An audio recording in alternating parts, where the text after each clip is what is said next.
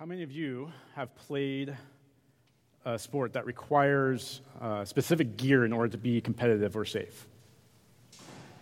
Pretty much everyone, hopefully. You've all played some kind of sport. Yeah, every sport has something to give you that edge. I mean, even curling has brooms and shoes, right? Special shoes. But what typically happens if you show up to play without any gear while everyone else came prepared? Most likely you're going to get beat or even hurt. Now, in the passage we're going to read today, we're not talking about a game, but of spiritual war. So let's read Ephesians 6:13. Therefore, take up the whole armor of God, that you may be able to withstand in the evil day, and having done all, to stand firm. Stand, therefore, having fastened on the belt of truth, and having put on the breastplate of righteousness, and as shoes for your feet, having put on the readiness given by the gospel of peace.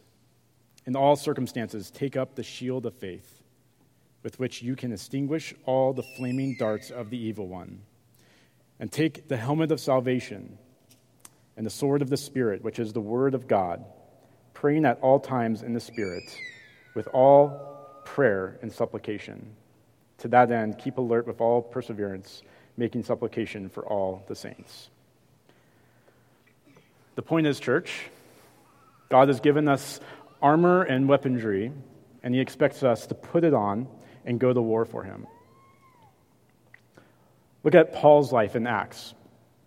So he had conversion, and he traveled most of the Roman Empire preaching the gospel and was persecuted for the sake of Christ. He did battle. He understands the importance of needing God's armor.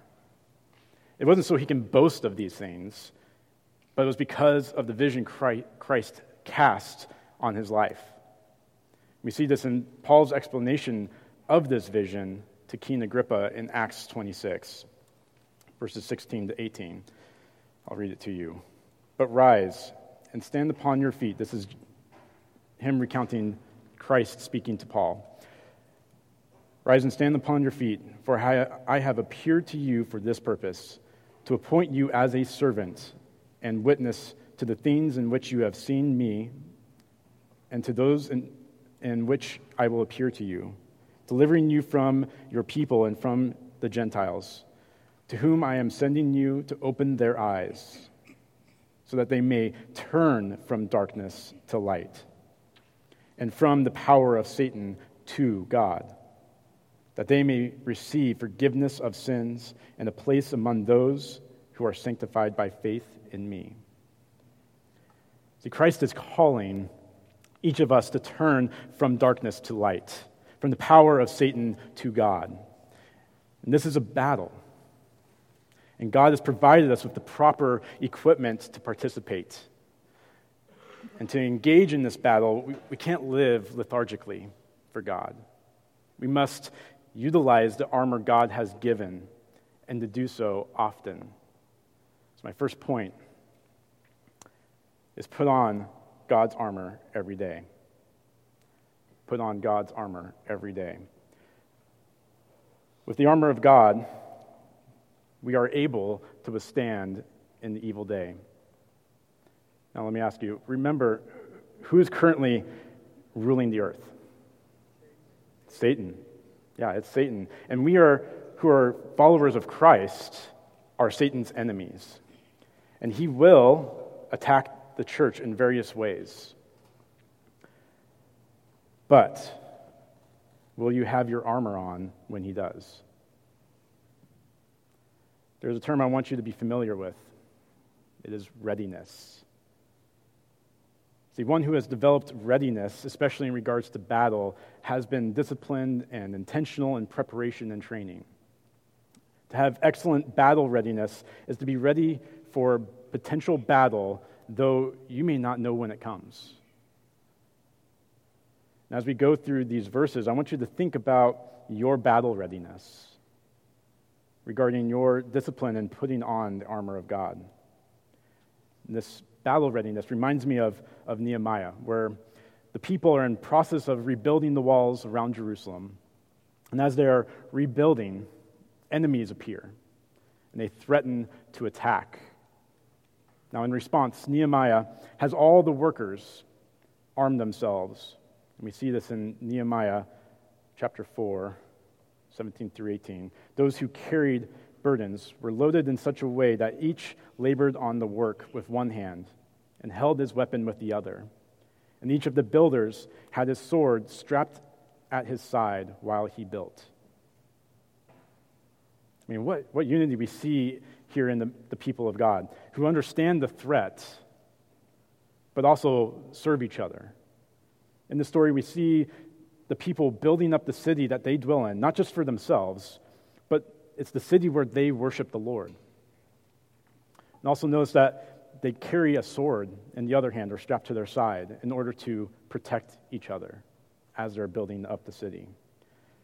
Today, God continues to build his dwelling place. But it's not a building as we think. It's the church.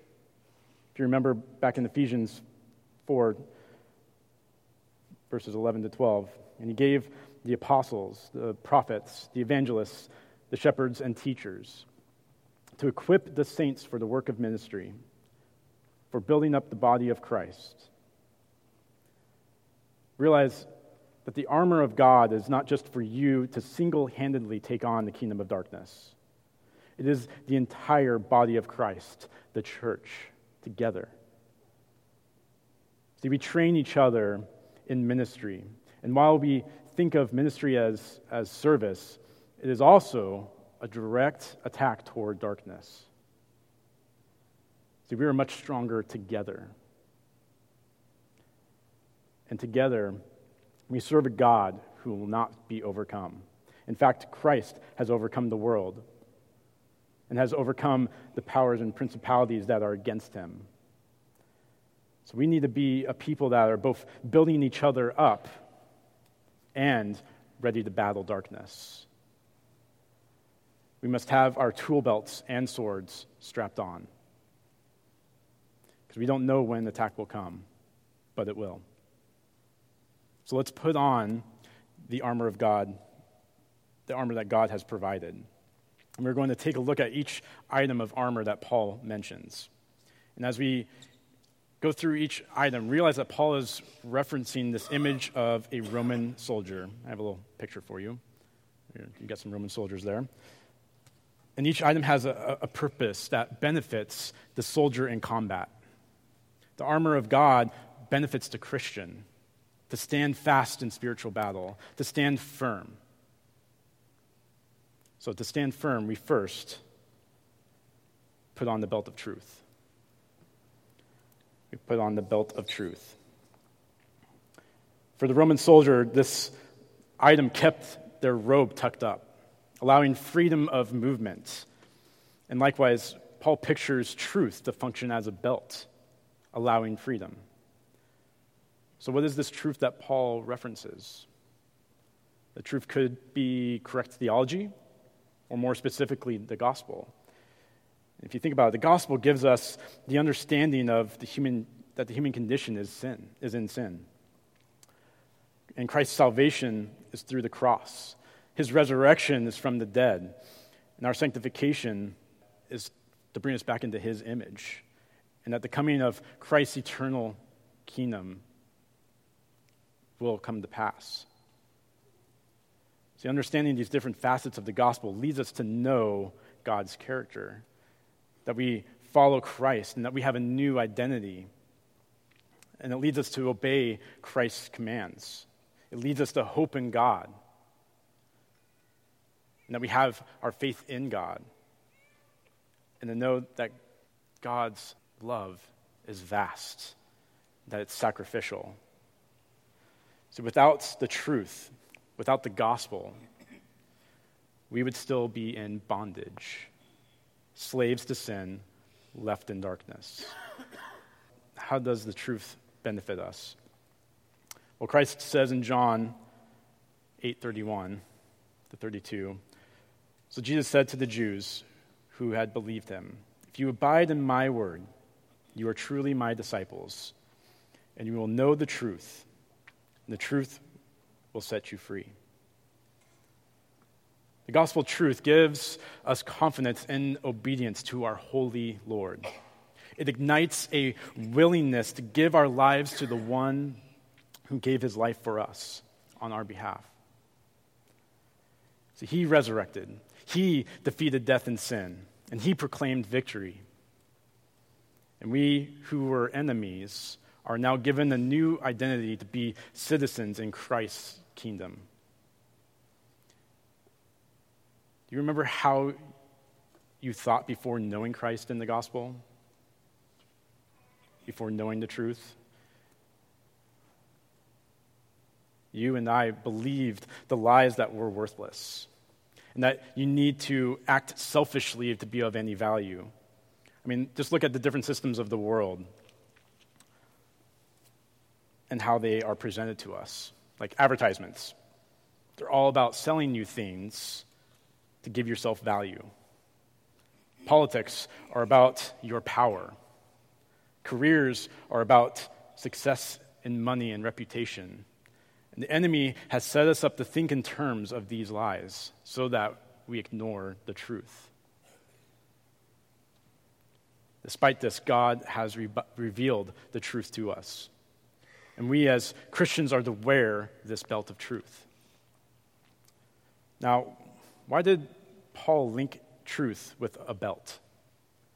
See, without a belt, a soldier's armor falls apart, hindering the soldier when engaged in battle. And without truth, we too are hindered. This type of imagery isn't only found in Paul's writing, but also in Isaiah 11:5. See, righteousness shall be the belt of his waist, and faithfulness the belt of his loins. Now this spoke of the Messiah wearing the belt of righteousness and faithfulness on himself. It is describing the importance of his character. And for us, we are to wear the belt of truth. If we think that we don't need to remind ourselves of God's truth, we will be hindered.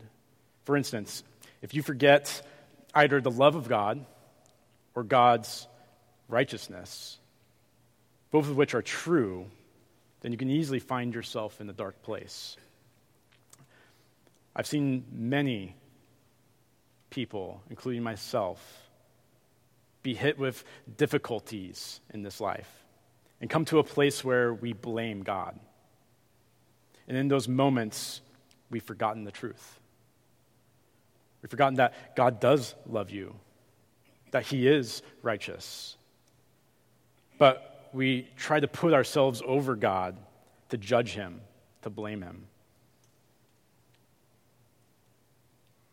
This is why we need to allow God to speak truth into our lives. We need to be in his word. We need to be taught what is truth.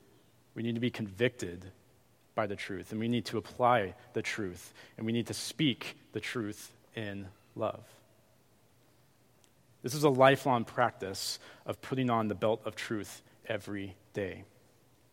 It is essential to be effective in the battle that's before us, as is the next piece of armor that we put on, the breastplate of righteousness. The breastplate of righteousness.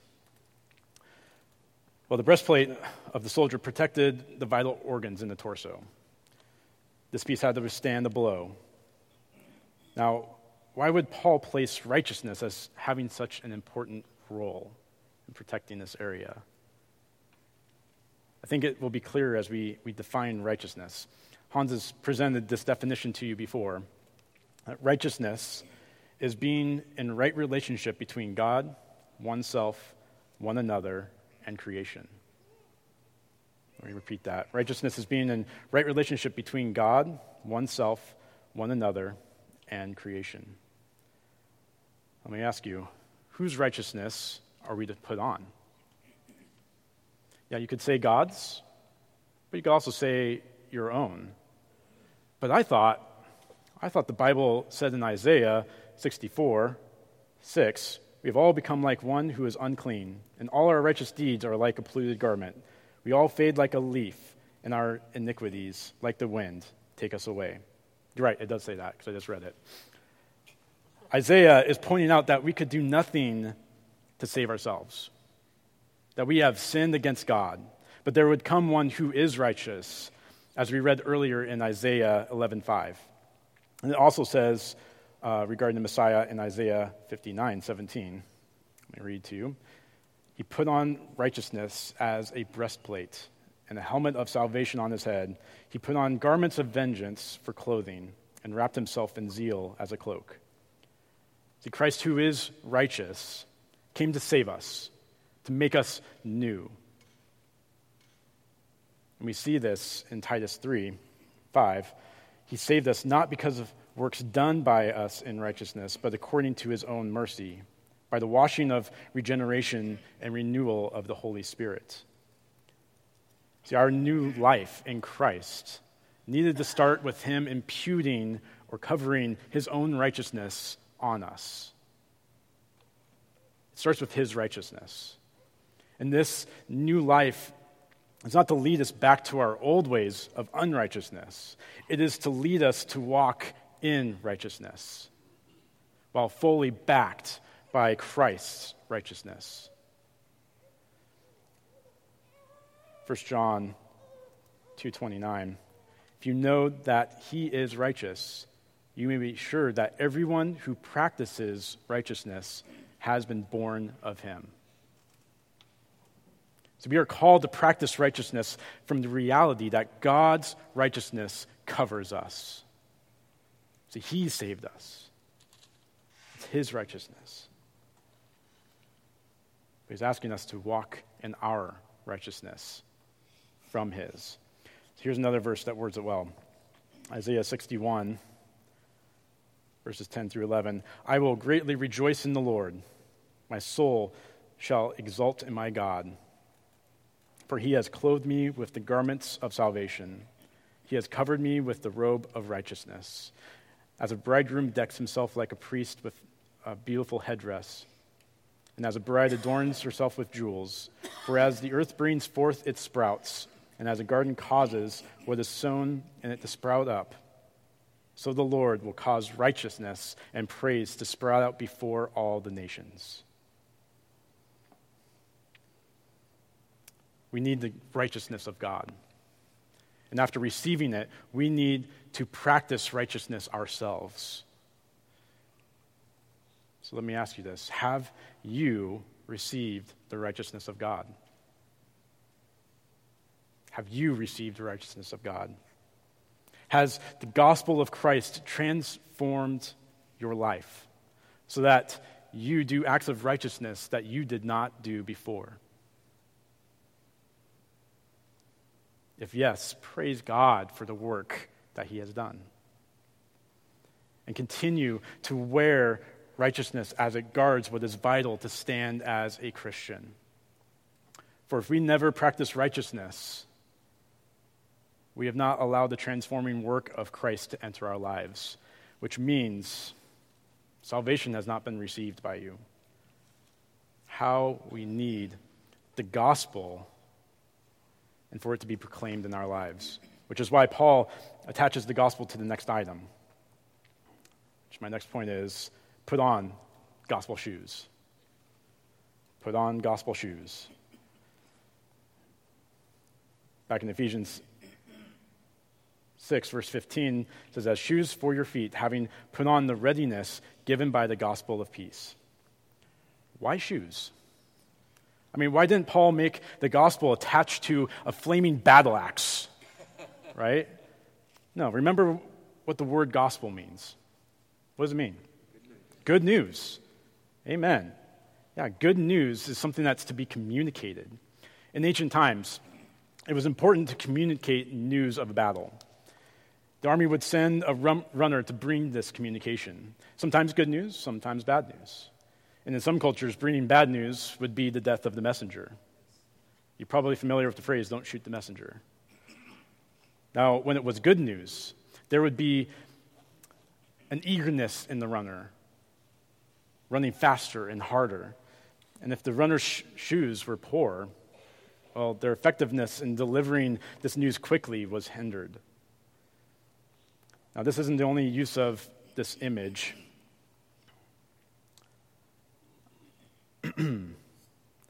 Of delivering this good news in the Bible. We see this in Isaiah 52:7. How beautiful upon the mountains are the feet of him who bring good news, who publishes peace, who brings good news of happiness, who publishes salvation, who says to Zion, your God reigns. Bringing the good news of the gospel will bring peace to those that receive Christ, who find assurance in him as Lord. Now, to those who are perishing, though, it's a death sentence. We find this in 2 Corinthians 2:14-17. But thanks be to God, who in Christ always leads us in triumphal procession, and through us spreads the fragrance of the knowledge of him everywhere. For we are the aroma of Christ to God among those who are being saved and among those who are perishing. To one, a fragrance from death to death, and to the other, a fragrance from life to life. Who is sufficient for these things? For we are not, like so many, peddlers of God's word, but as men of sincerity, as commissioned by God, in the sight of God, we speak in Christ. The gospel is life to those who receive it as truth and submit themselves to Christ. Notice Paul makes reference to his commission to speak this good news. And it's not like a peddler or, in our day and age, a telemarketer or a pushy car salesman. No, Paul does it with sincerity. It's real to him. And the gospel affects how Paul lived. He also knows that he has been commissioned by God. In other words, he has been given a direct order from the king. So let me ask you, how are you communicating the gospel? How are you communicating the gospel? Are you silent? Are you a telemarketer? Or are you sincere? What preparations have you made to communicate the gospel? Have you built a relationship with people and example to them who is Christ? See, we are to be a church that has a readiness to share the gospel, but it starts in knowing and receiving it for yourself. Now, to receive the gospel, you need faith, which is the next point. Take up the shield of faith. Find that in Ephesians 6, verse 16. In all circumstances, take up the shield of faith with which you can extinguish all the flaming darts of the evil one. Now, what kind of shield do you think Paul would be picturing?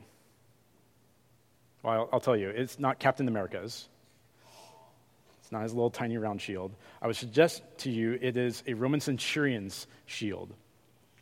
It is tall and wide enough to hide your entire body behind. And the centurions used it in a variety of ways. So like when objects like spears and arrows and et cetera were projected at them, they would get in this formation where the first row, I'll just give you a picture there. First row of centurions would line their shields on the ground next to each other, and then the next row of centurions would lay their shields horizontally on top of the first row of shields to create this roof to hide under. This formation was referred to as the testudo, or tortoise, essentially forming the shell around the soldiers. Also, they would march in a line, shields butted up to shields, not just to deflect weapons, but they would use the shield line to push into the enemy line in order to try and break it. And in this passage, we see that it is faith that is pictured as a shield. Our faith is our allegiance and our trust in Christ. It is our belief in his promises. See, if we lacked faith, the enemy's attack would pierce through our allegiance and trust in God. If we don't trust and submit to God, then the enemy has claimed victory over us. Because we would reject the salvation given by God. we would remain against God, and sin would continue to enslave us. But by faith in Christ, we overcome the enemy. Let's read in 1 John 5, verses 1 through 5. It says, "Everyone who believes that Jesus is the Christ has been born of God, and everyone who loves the Father loves whoever has been born of him. By this we know that we love the children of God, when we love God and obey his commandments. For this is the love of God, that we keep his commandments. And his commandments are not burdensome. For everyone who has been born of God overcomes the world. And this is the victory that has overcome the world, our faith. Who is it that overcomes the world except one who believes that Jesus is the Son of God?" See, our faith is a proclamation of victory. Faith isn't about us trying to win the war. Christ is victorious. He has won the war, but the enemy keeps fighting. So our faith proclaims the victory of Christ. And our faith is proclaimed by our love for God, our love for each other, and our obedience to Christ. So brothers and sisters, stand firm in your faith in Christ who is victorious. Use that shield of victory to protect you from the flaming darts of the enemy. Don't believe the lies that draw you away from Christ, that cause you to doubt him. The enemy is defeated, and in time, the reality of this victory will come to pass. And though we are in dark days, Christ's light shines in his people. So let us grow in love for each other, showing our obedience to Christ. And with every obedience to Christ, we advance the line against the enemy. So stand firm, hold the line, know that you belong to Christ. Now, another very important piece of armor needed in battle is the helmet. Which brings us to our next point, the helmet of salvation. To put on the helmet of salvation. Find that in verse 17a, and take the helmet of salvation. Now, the helmet obviously protects the head. And this is a foundational piece of armor, because without your head, you're dead. The same is true of salvation. Without the salvation given by Christ, we would remain dead in our sin. Now, salvation didn't just make us alive in Christ, but it also renewed our minds. See this in Romans 12, too. "Do not be conformed to this world, but be transformed by the renewal of your mind, that by testing you may discern what is the will of God, what is good and acceptable and perfect." Without salvation, we wouldn't have a regenerate mind. Without a regenerate mind, we wouldn't be able to discern the will of God and walk in obedience to his commands. Salvation is key to our thinking. Yet, our thoughts battle that salvation. We battle the lies of the enemy and the false realities that we create to cope in this broken world. And this battle is very real, as we see in 2 Corinthians chapter 10, verses 4 through 5. "For the weapons of our warfare are not of the flesh, but have divine power to destroy strongholds. We destroy arguments and every lofty opinion raised against the knowledge of God, and take every thought captive to obey Christ."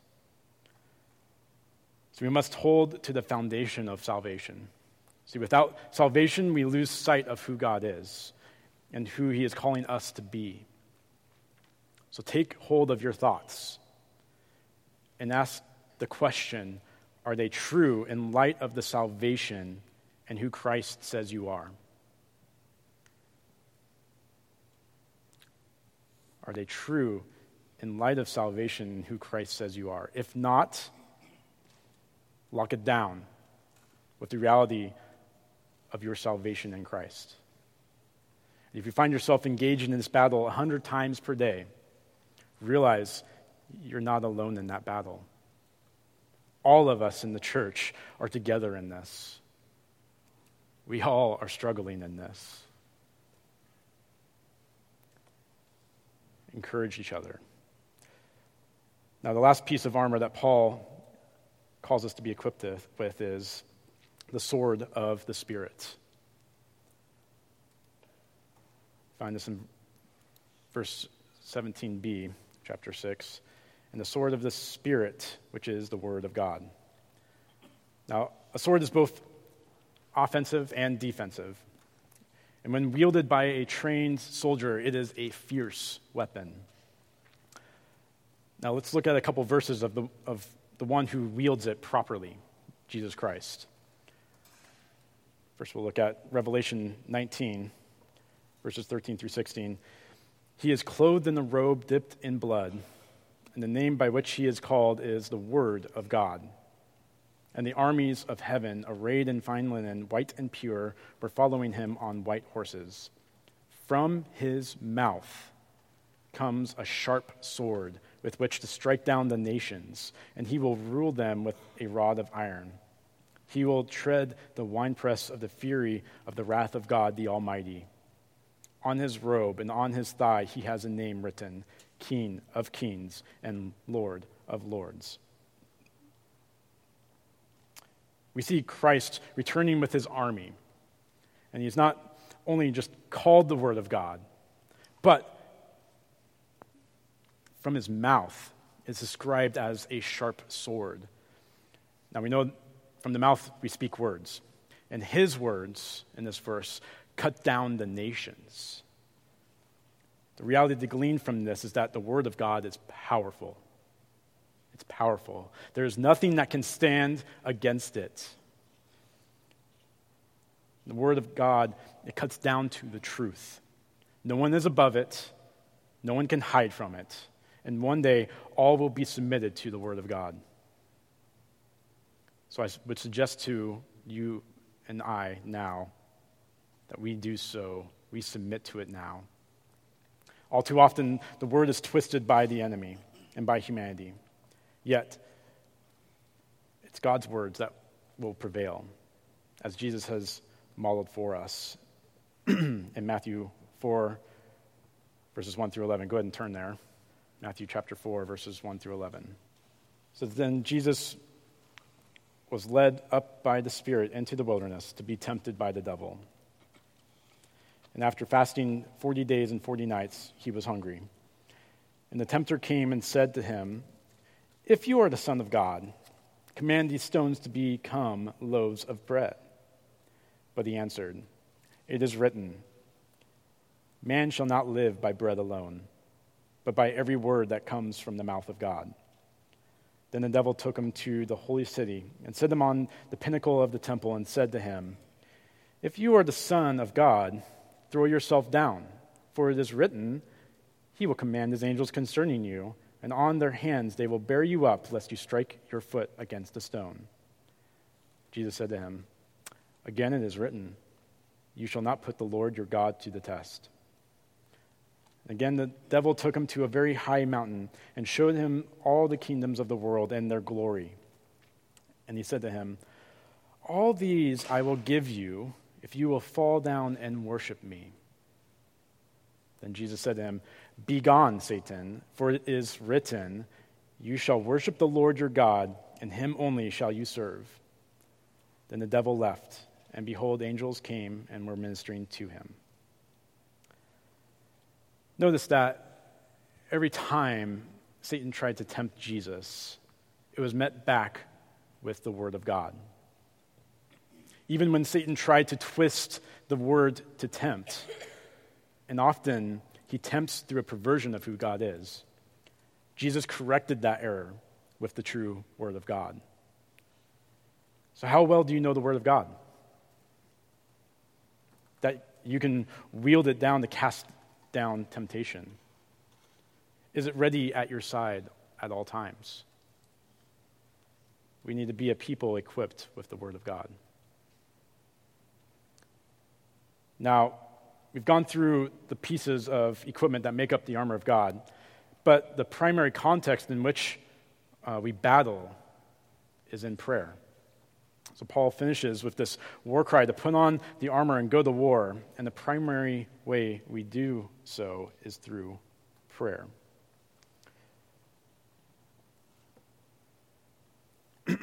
So my last point is put on your armor and go to war. Verse 18 of Ephesians 6, praying at all times in the Spirit with all prayer and supplication. So what is it to pray in the Spirit? It is reliance on the Spirit in communicating with the Father, helping us to pray and for our prayer to be heard. See, the Spirit binds us with God and His people on the mission to fight against the kingdom of darkness. Imagine with me if each of us wake each and every day ready to go to war together. Each of us getting on our knees daily based on the truth of God's word, with the goal of bringing God's righteousness to bear in the world, praying for avenues to show and speak the gospel of Christ, taking up the shield of our faith as protection against all that comes against us, knowing that nothing can strike us down because of the salvation that God has given us, and that cannot be taken away. In this kind of prayer, we wield the sword of the Spirit and fight against the lies that flow freely from the accuser. Now, Jesus exampled prayer to us. If you would turn to Matthew 6, 7 through 13.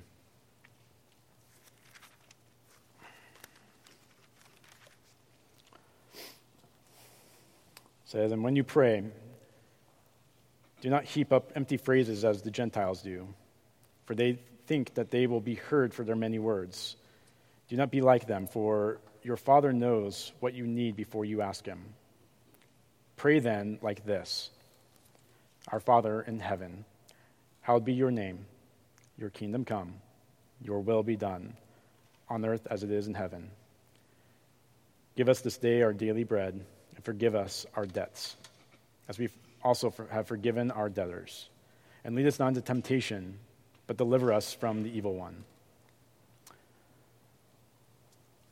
Let's take our lead from Christ when we pray. Here's the application I want us to try and implement this week as we engage in battle through prayer. First, give God praise. Give Him the praise that He deserves in truth. Remember what God has done for you, that the armor He has equipped you with. Praise Him as your King. Second, pray for God's will to be done. Pray for His will to be done. This is how we join with Him in His mission and to bring His gospel and righteousness to bear on the earth. Third, pray for what you need and for what those around you need. Pray for what you need and for what those around you need. See, our God wants to outfit us and minister to us so that we can go into battle prepared. He doesn't want us lacking. Fourth, pray against the work of the enemy. Pray against the work of the enemy. Prayer is battle. Pray for those who are in the snares of the enemy, that they may understand the gospel of Christ and walk in freedom. And fifth, pray for forgiveness and reconciliation. Pray for forgiveness and reconciliation. Nothing does more damage to the kingdom of darkness than forgiveness and reconciliation. See, we are called to the ministry of reconciliation, and it starts with praying for it. See, our God made a way for us to be reconciled to Him. And He not only wants that for everyone, but he wants that for our relationships with each other, to work towards reconciliation that gives Christ glory, and it defeats the goals of our enemy. See, Paul has given us a lot to put in place in these verses. See, to put on the armor of God is not just to think about truth, righteousness, the gospel, faith, salvation, the word of God, and prayer. It is also to put these into practice every day of our lives. My challenge for us is to take time this week, assess whether or not we go to war to this level. Church, are you battle ready? Christ has outfitted us, so let's take on that armor this week and engage in battle through prayer.